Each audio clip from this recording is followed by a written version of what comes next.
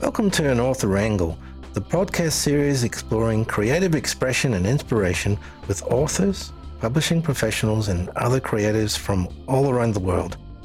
Listen up as host and publisher Ocean Reeve digs into the heart and heads of other creatives and the vision for their work. Be creative, be inspired, be published. An Author Angle, brought to you by Ocean Reeve Publishing. In this episode of An Author Angle, Ocean talks with Rhonda Valentine Dixon, avid writer and author of Great-Grandma Elska's Bamboo Cane. Writing, reading, sewing, card making, scrapbooking, cats, music, travelling and steam locomotives.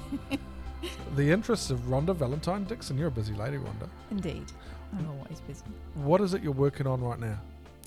Well, a number of things. I did not think anything less. Oh. Roll them out, girl. Let's go. Fridays at the Queensland Writers' Centre, I concentrate on my larger project, which is the story of two girls who grew up in a Melbourne orphanage in the 1950s. And other days of the week I work on articles for a data engineer that I work for in Chermside, and also do a lot of short story writing. And I have actually, you've seen the latest children's book that I've written. I read it this morning. Did you? Mm-hmm. I thought I'd wait till the day that we have a sit down before I read it, so it's fresh in my head. Okay. So thank you for sending that through. Mm-hmm. So you're very busy. Yeah.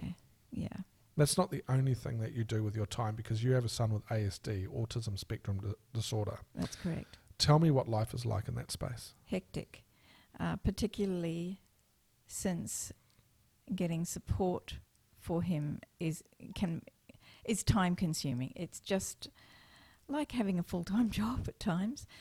So we're hoping and wanting to get supported independent living for him. Right. So it's finding the right kind of accommodation where he'll be safe, and whether he lives with someone or not, lives on his own. I'd prefer him to be with someone because he's a social person despite having ASD. He enjoys people. He enjoys talking. So it's just ongoing. Every day we do something. And the services just muck up their invoices so much. We've been charged again for days twice. And so it's all that sort of thing working out. The NDIS has been an absolute nightmare. Now, I've self-managed because I was determined to understand what was happening for him. And that has just been an absolute nightmare. When you ring the NDIS, you can't even get on to an accounts department. There is no accounts department. Just unpack self-managed. What do you mean by self-managed? Oh, we're managing the funding that the NDIA give him to live in this world in the most normal, for want of a better word, normal way possible. If you think about someone like Lindley, who's classically autistic and very vulnerable, he can't just pop off to the pub or pop off to the game on a Saturday or something like that. He's got to be supported all the time because he's very vulnerable. If a stranger went up and said, "Hey bro, have you got $50?" he'd give it to them. Or Lindley actually recites as he walks, and he may be reciting something like Thomas the Tank Engine or a children's movie, Monsters Inc. And so he's very vulnerable to bullies, people who would belt him up to get what they wanted. So he can't be in the community on his own. When you talk about getting support and finding out whether he can live independently, is that from a mother's perspective? That must be scary. Yeah. We know what he loves, so we know what to look for in the community to make available for him. So we need to find the support to help him be able to do that. He loves being a working man. Yep. And he he loves things that are repetitive. Before COVID, he worked in a car parts place, packaging small car parts. He was the only disabled person that went along that set up his own strategies for doing it quickly and efficiently. Nice. He'd set up 10 car parts on the desk and whip them into a bag. So he'd have a number of lots of 10 car parts on the table, and he'd whip them up into the appropriate bags. But it's finding people who will employ him. I mean, we've tried places like Help Enterprises, who say they're wonderful at providing employment for people with disabilities, but they have so many conditions. He's got to be able to work 10 disabled people or people with disabilities, if you want to be politically correct. I think it's all silly doing that, but you can say whatever you like in this podcast. It's silly. 10 disabled persons to one support worker, and I said, give him a chance. But they're not prepared to do that. They've got to get. The last conversation I had with Help Enterprises was that they had to get a number of ducks in a row before they could give that a go. Lindley's downfall is that he loves motorcycles, motorcycle paraphernalia, and girls. Well, is that a downfall? I think that's a good thing. You like motorbikes and girls. This is so far he's ticking boxes, Rhonda. He is. He's 29. So if a pretty young lady walked past his table, he'd stop and talk to her. Good. So that's where they're saying he needs to be redirected. I understand that, but give him a chance. Yeah. I think, you know, most people look at that's a generalised comment. I'll rephrase what I was going to say. There's a perception around other people that have autism or ADHD, whatever you want to call it, whatever it's called now, that there's no buffers. And that's the intimidating part of working or dealing with somebody that is in that sector, is that, you know, they've got no buffers. They're going to say and do whatever they want. They can't think in that rational sense that they're going to hold themselves back.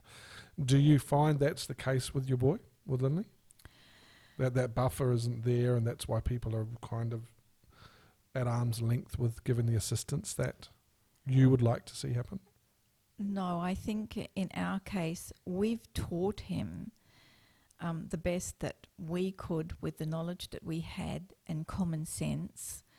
And when I say the knowledge, we were students of autism so that we could understand how best to optimize our family life. And so he knows right from wrong. However, we now understand that he has that he has developed an eating disorder, which is the opposite to what you would normally picture an eating disorder to be, to deal with the restrictions in life that you have to adhere to.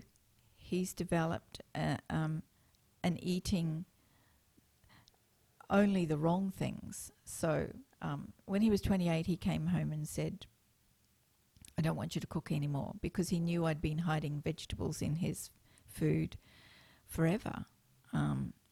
And he cannot stand the taste of vegetables, the texture of some of them, certainly the colour. I don't know any autistic people who eat anything that's green and round. So he said, I said, well, what are you going to do? He said, I'll cook myself. And I said, you beauty, I don't have to cook again. So it's Monday night, pigs in blankets. Tuesday night, hamburgers without a vegetable in sight. Wednesday night, the rest of the sausages for more pigs in blankets. Thursday night's fish and chips. And so it's like that. Well, I'm coming around to your house for tea from now on because I like the sound of that. So is when you say... Well, you mentioned that because he's discovered that you're hiding vegetables in there, but you said that he's developed it because of... Anxiety. And it's that anxiety that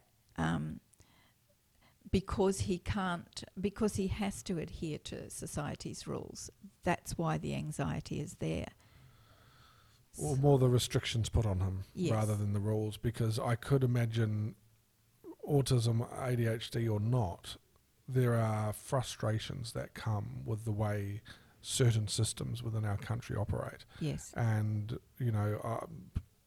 the COVID situation, I mean, we've got a lot of people that are, frustrated with how that has been handled and how that's been rolled out. I could only imagine what it would be like if that was, your life is COVID in a lot of ways, because for him it is, because you've got that constant restriction coming from the system that isn't allowing him to live the way he wishes, I guess. Exactly. I am very good friends with neighbours, so that they will call me if he's stopped a lady walking her dog or jogging along the street because he wants to tell her about his motorcycle paraphernalia. And even better, if you'll try on the helmet, which just isn't appropriate. Yeah, and that's what I mean by buffer. Mm. I don't think it's a case of that he doesn't know right from wrong, because I know you and I know what you're like, and there'd be no doubt in my mind that he knows right from wrong. Yes. I know both your kids would, but it's that buffer because of his, I hate the word disability, because of the Yeah. situation he's in. Yeah. And that buffer is intimidating to a lot of people. And I Yes. think that, when you're looking at a job situation, people aren't prepared to take the risk on somebody like that, because they Yes. think it's in the too hard basket. Yes. And I can imagine that. I can imagine the frustration that comes with that. You've written a book about, in this arena, how to stop your words from bumping into someone else's. Yes. That's a real cool title. It is a cool title, and he sometimes still uses that phrase when he knows he wants to interrupt. He says, excuse me, your words are bumping." And we wrote that when he was in primary school, because he needed the scripts to use in school to ask or to interrupt the teacher because he needed something, whatever that was.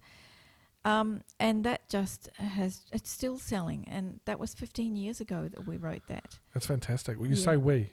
Anna Tullemans and myself. She is a mother of 2 sons, similar to my children, except that Daniel is not classically autistic. He's Asperger's. Right. So he's gone through uni and is living in New Orleans as a computer whiz.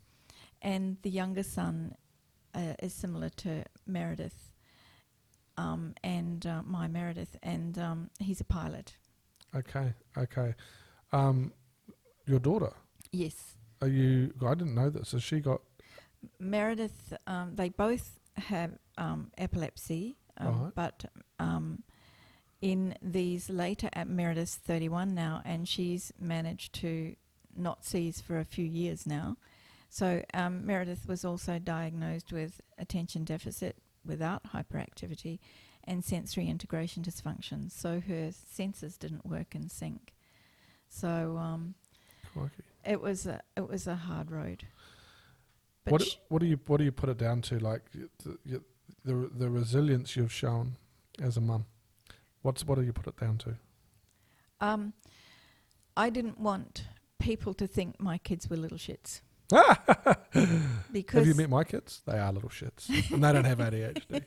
So no, Lindley would go up when he was an infant, a toddler. He'd go up and touch ladies' pantyhosed legs. So I thought, crikey, okay, you've got to be honest, deal with this, and told them, I'm terribly sorry. My son's autistic. He likes the feel of the pantyhose. I'm terribly sorry, And the same with throwing bark and it getting on people, and it was all tactile stuff. So I became adept at apologizing. That's one thing I did. And the other thing was, the more I talk about it, the more people realize that this is a real issue and the kid isn't a little shit. Yeah. So Most people would have been pretty understanding once you said that. most people were. I even had Winnie ran away once, and was because he wanted to explore, or he was distressed about something. In this particular time, a woman was standing on her front veranda, and I said, "I'm terribly sorry he ran through your yard. He's autistic and he's in the middle of a meltdown." She said, "I'm a teacher and I thought something was amiss. I wasn't upset or anything." So I just became really adept at apologising. Yeah, sometimes I see you apologising when you've got nothing to apologise for, Rhonda.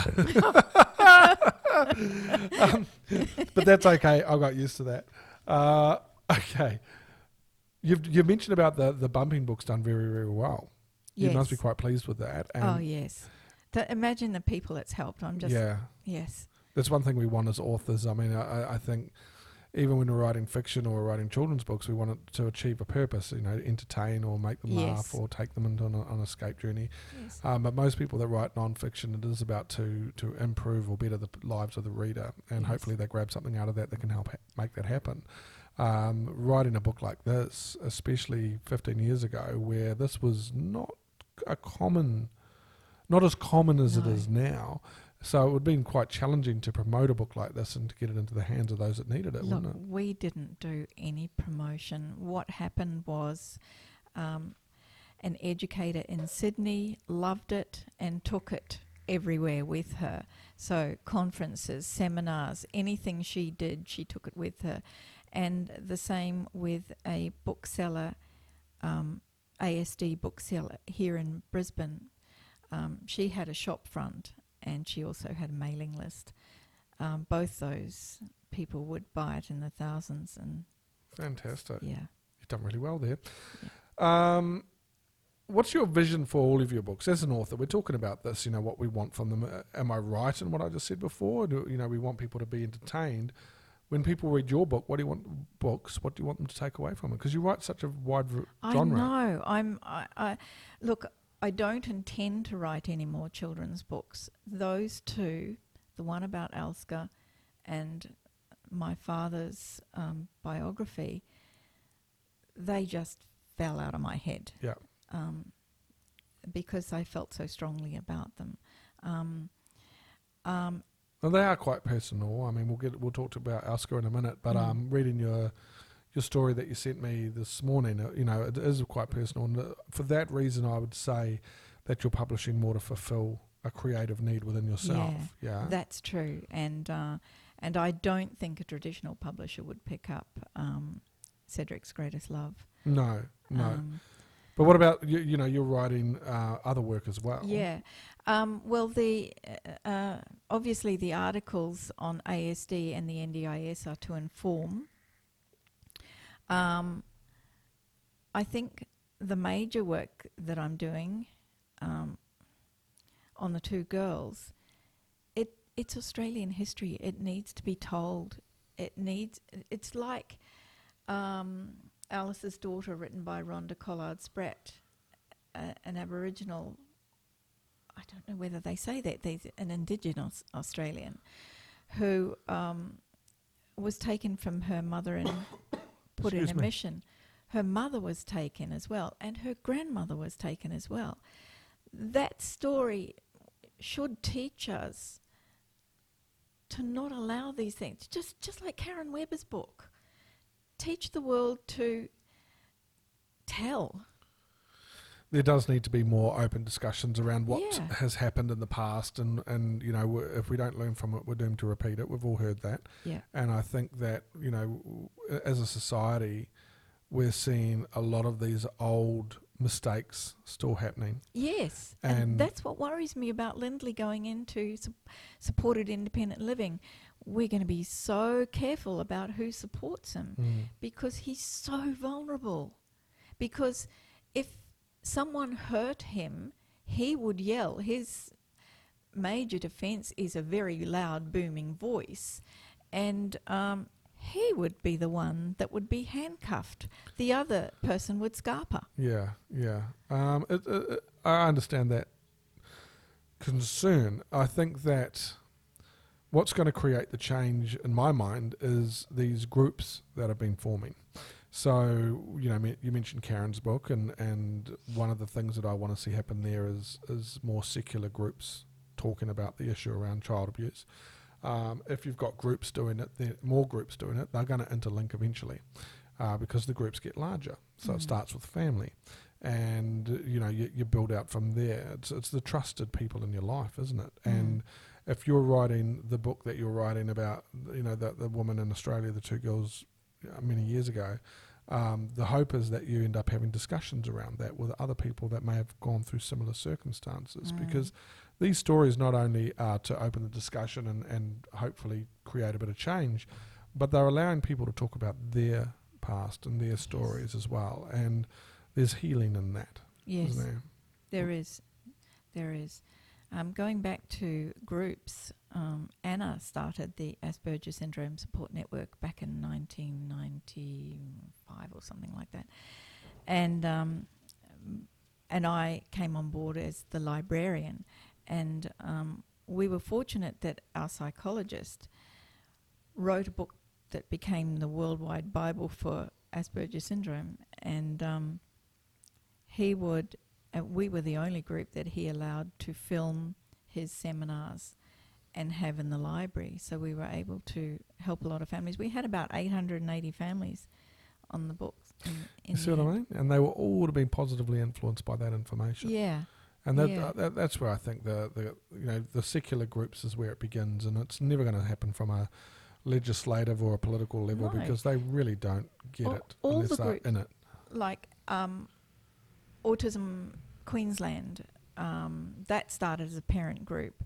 AEIOU, that did too. Many groups start out as parent groups. Yep. With those groups you just mentioned, are those parents still a part of it? I wouldn't think Autism Queensland. I'm not sure about AEIOU. It would be interesting to know because, you would, at the Ark with Zena, right? They've been through this. I don't ever see Simon and Zine not being a part of that organisation because their heart and soul is in it, and I think there's a lot more strength that comes from organisations like that when the people that are running it, that are in management in it, have experienced what it's like to go through that. Oh, for sure. Because then they understand more. It's like, in a lot of ways, I'm going to probably step out on a limb here and say something I shouldn't, but hey, this is me and this is what I do. I have a slight issue around certain counsellors that if you're going to a counsellor that has not experienced what you've experienced and that's the reason you're going there, how can they possibly understand or relate to it? Yes. And many, many years ago when I was dealing with my adoption, so it was my late teens, early 20s, my dad paid for me to go to a psychologist. And I'm sitting there and I'm listening to this guy. He's a lovely guy. He was a great guy. But everything he said about how I could manage the thoughts and feelings I was having around it made no sense to me. I was like, dude, you don't know really what you're talking about. The only thing he did say to me that did matter was that life is a tightrope, and underneath the tightrope is a whole lot of shit. And every now and then you fall off the tightrope and you land in shit, and it's horrible. But you got to remember that you look up and you can still reach the tightrope. And I've remembered that. 25 years later, I've still got that in my head, obviously. So that was one thing I took out of it. But I felt that if they didn't understand what it was like to feel what I was feeling, how could they help me? And I think there's going to be a lot of people that go to organisations where they're seeking guidance or assistance or help. They're going to be looking for that. So I think it's important there are people that are in there that know what that is like. I agree with that totally. When the kids were at school, I would just once I went into a meeting and I said, I want what is best for my child. Huge mistake. They come back with, we want what's best for your child as well, which is crap. They want what fits in within the budget constraints of the school, of the system they're working in. So I learned very quickly, don't ever cry and say that again. And then after that, my husband and I both started sitting in with other parents in their meetings so that they didn't cry, so that they had someone who understood exactly what they were going through. My husband used to go before work, and so he was in his suit and with his briefcase. And some of the schools got really upset. They thought it was the parents' lawyer, and he didn't inform them that he wasn't. Probably a good thing. And then there was one school in Gebang that recognised him as Lindley's father and said, "That's Lindley's father," like that. So we made a difference for the parents because they were able to say what they wanted without bursting into tears. Good. Yeah.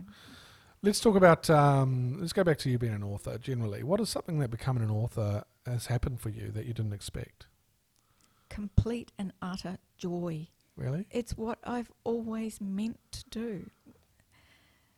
I used to write as a child.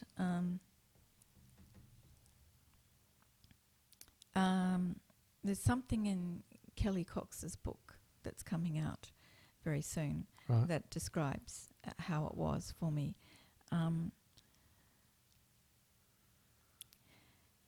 But then life got in the way. You had to work and you had to accomplish things.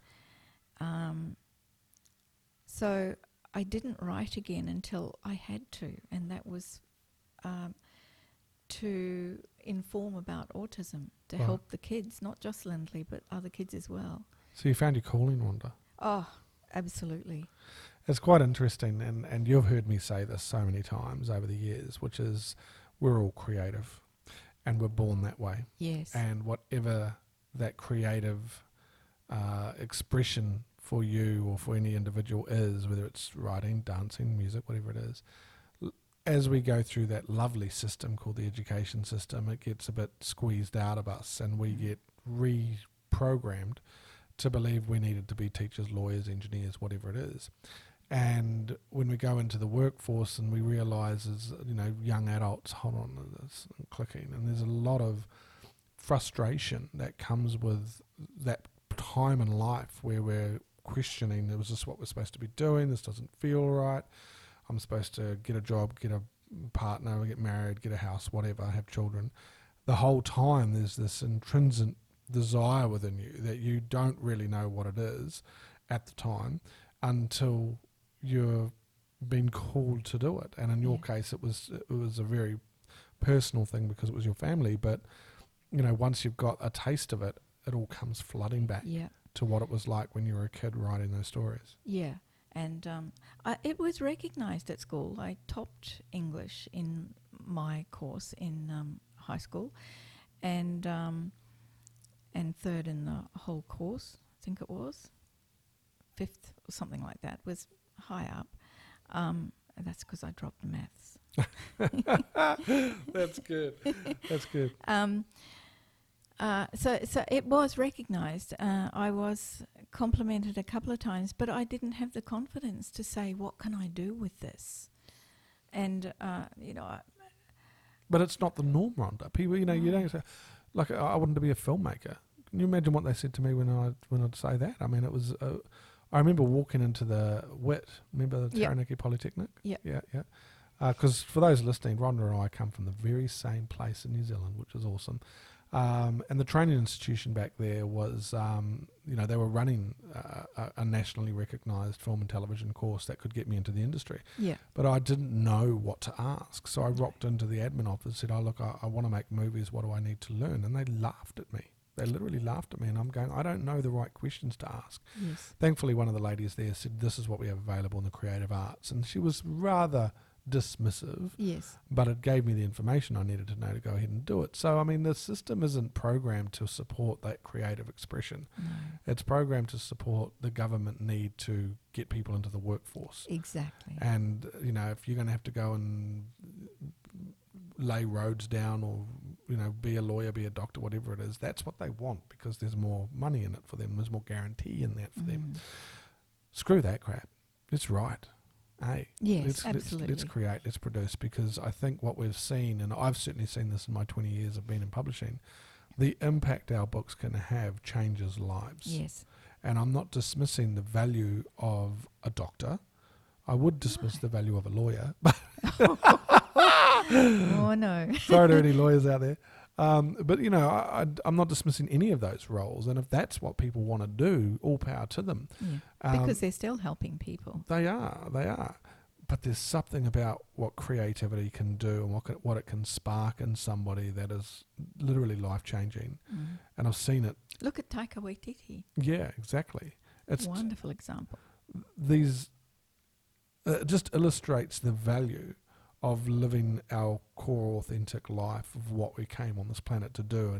And we don't know it consciously when we're children, but it is there. It is right there. And, you know, I mean, I wanted to be an ice cream truck driver and a cowboy. all I can tell you now is that you look around my office, you can see I love country music. So I would say I'm a bit of a cowboy. Yeah. And, man, I love ice cream. It's so good. It's so good. What do you wish you'd known that you know now when you started out writing? What was one of the things you've learned and going, damn, I wish I'd known that when I first started? Oh, gosh.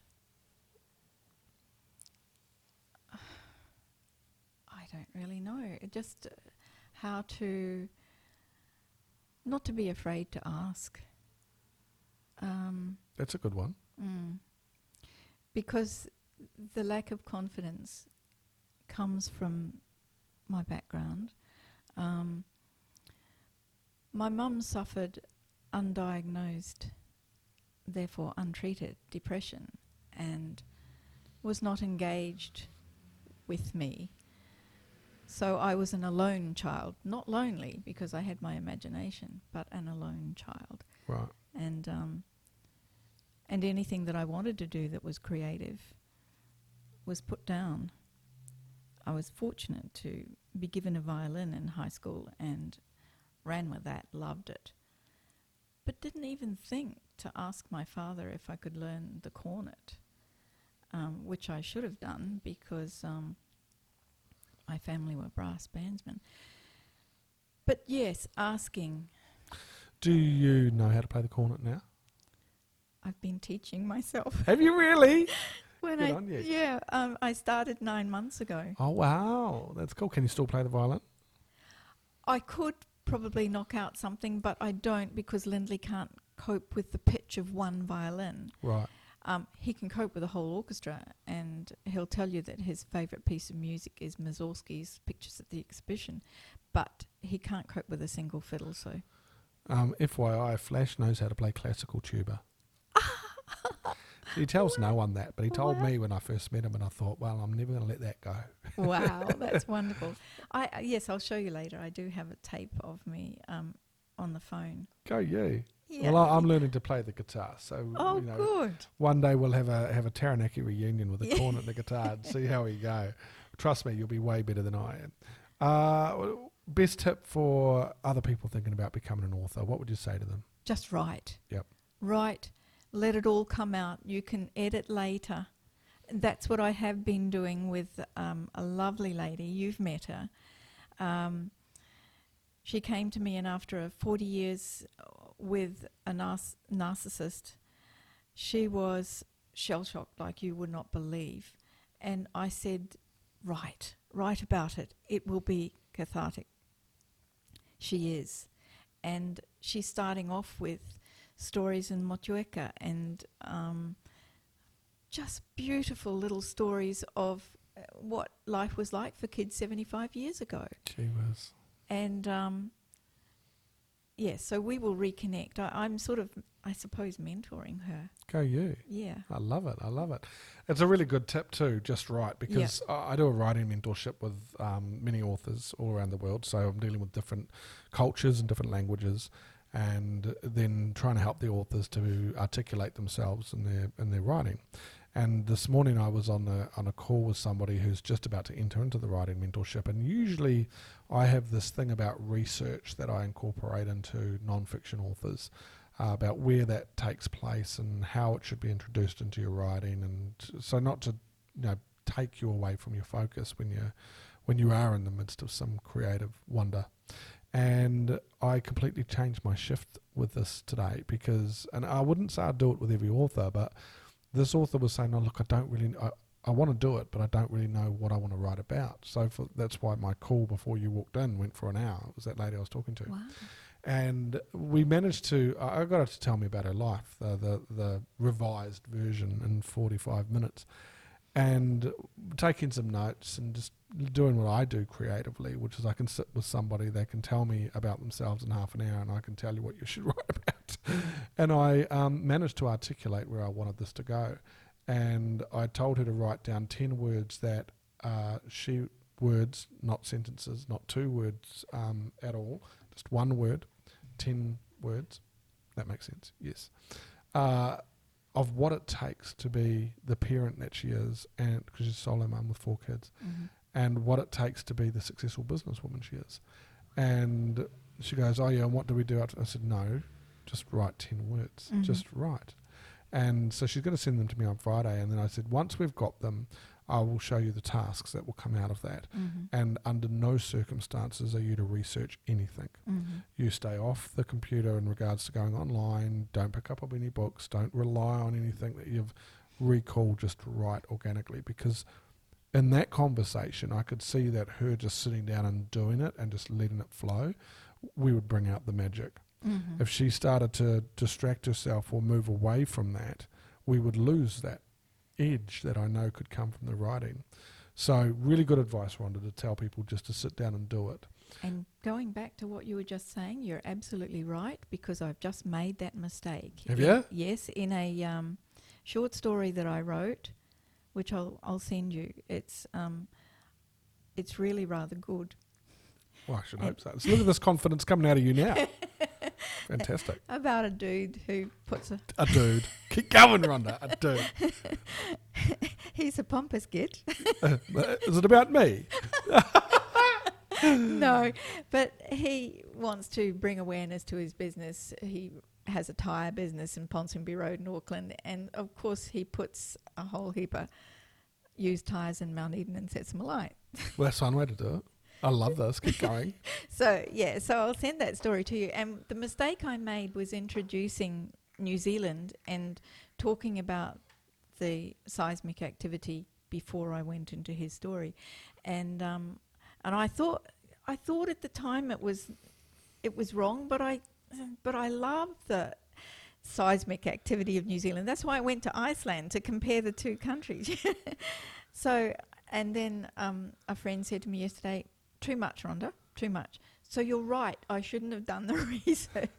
When you're writing creatively, when you're writing fiction and something like that, yeah, the research comes later. Yeah. But I think it's different for everybody. I mean, there's a lot of, I've got this author in Singapore at the moment, and she's writing a business book, and it's women in business, and I can't see her writing what I know she's got inside her unless she is allowing that research opportunity to come in. So, I mean, it is different for everybody. I think for me, I can't write and research. I just got to write.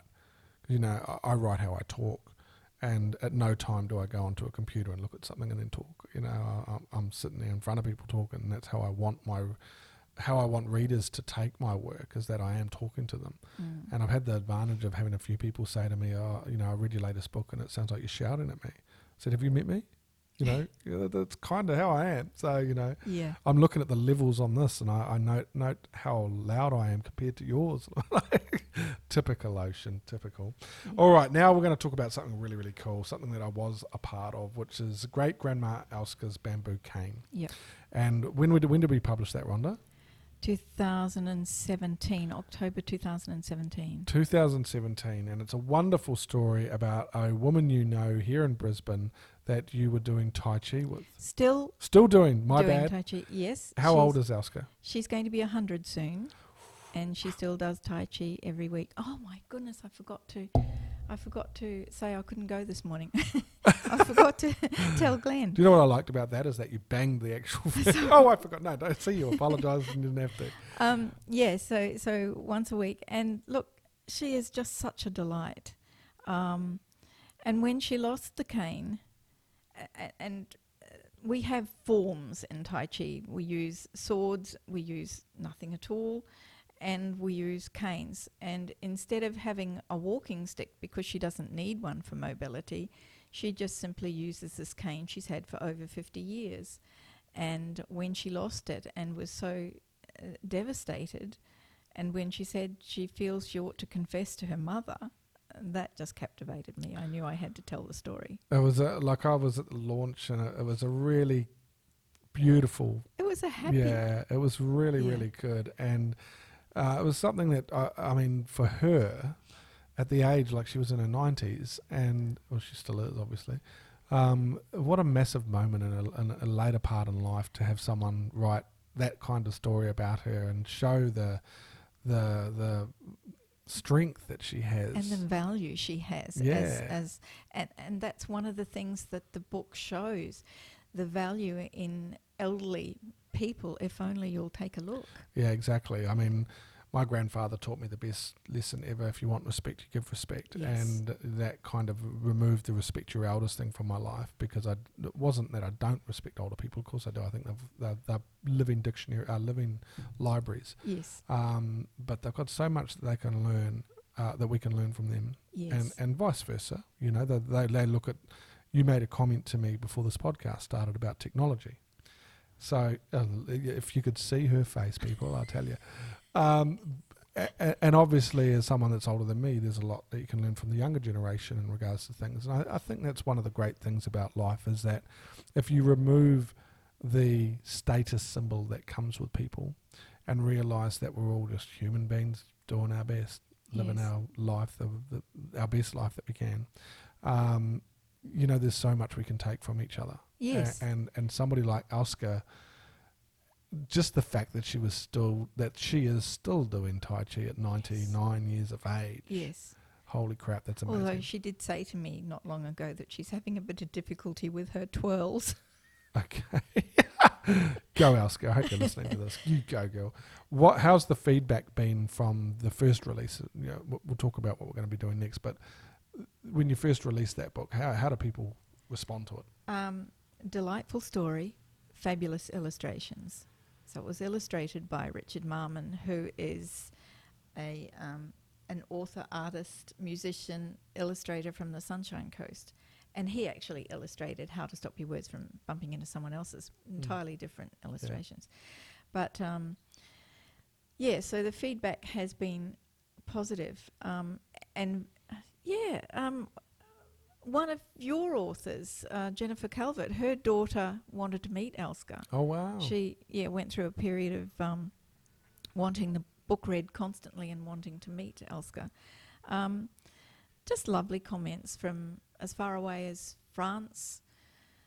And Elska buys one every time a baby is born, at church, overseas, friends, you know. So that's fantastic. Yeah, so there's been a lot of feedback from different countries. So for something that, like we said before, like writing that book and publishing it, and obviously the new one with your dad's story, I mean, there's a very personal reason of why you did it, but to have that kind of public feedback from it is quite phenomenal, and helps solidify that confidence that you know this is your calling, to be a writer, to be an author.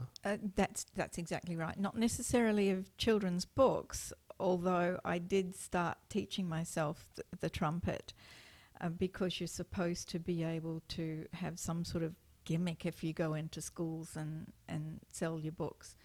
So I thought, well, what better way to encourage children to learn to play than show them, hey, I did, and I was 65. You know, my hair's white. Look at me. You can do it. But I don't know. I don't know that I will end up going into schools, but that's something that... And now I get so much joy.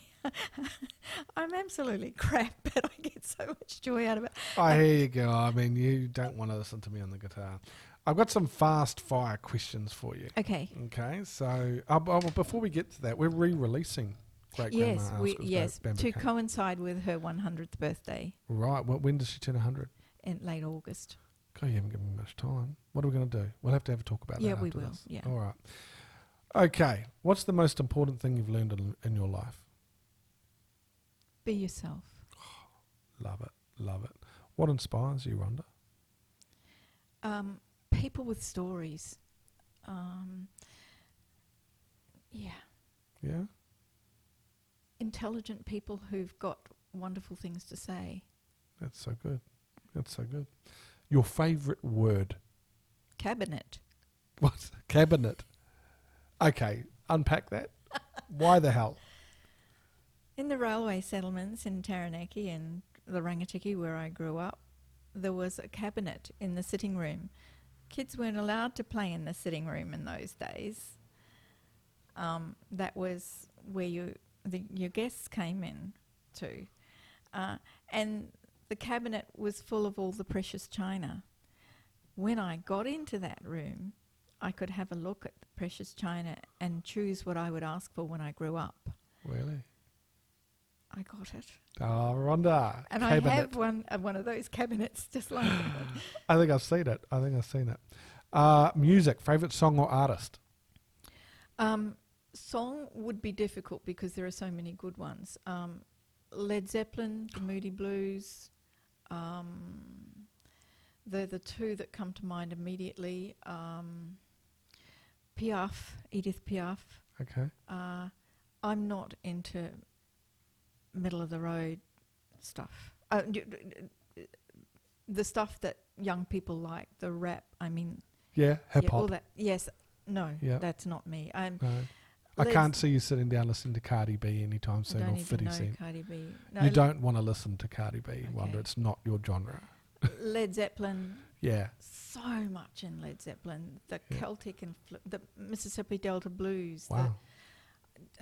Passionate about Led Zeppelin. Do you listen to a lot of music?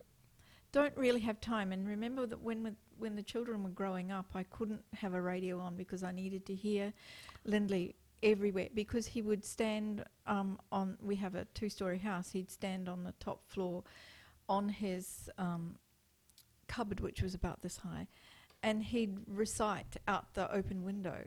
So I had to know where he was all the time. Right. So I don't get a chance to listen to. Well, I know you got Spotify on your phone. Yeah, I have. I've got a lot of things. This wonderful young man that I'm writing for, he just says, Rhonda, give me your phone. And then there's Canopy, Spotify, Google Analytics. I don't know how to use any of them, but he's put them all there. It all takes good time. If there were no barriers or constraints, financially or otherwise, in your life, what would you be doing right now? I'd be, I'd establish somewhere for people where, like Lindley, where they could live. That's always been the answer, but it's been slightly different. As they were growing up, it was a school for autistic children and other children who wanted to come to it. So that's changed. And surround ourselves with the kind of support people that he's out with today who are wonderful. And then I could write. There we go. So you're pretty close to living exactly what you want. Yes. That's too good. 3 people you could invite for dinner, dead or alive. Who would they be? Dylan Thomas. Okay, yeah. Tchaikovsky. Okay. And my dad. Oh, too good. Yeah. Too good. That'll be a nice dinner. Rhonda, I want to thank you so much for coming and sitting down and talking to me about you, your family, your writing, Alska. Looking forward to that. It's been really good to catch up with you. I really appreciate it. Thank you so much. And for you guys, you want to go and check out www.rhondavalentine.dixon.com.au. Go and check out more of her writing, her books that she's published. There's 3 on there. Yeah, there is 3 on there. Yeah, I saw 3 on there this morning. Go and check them out and keep an eye out for the re-release of Grandma Alska's Bamboo Cane. She lost it. How did she find it? See you guys next time. Be creative, be inspired, be published. You have been listening to An Author Angle, brought to you by Ocean Reeve Publishing, bringing stories to life.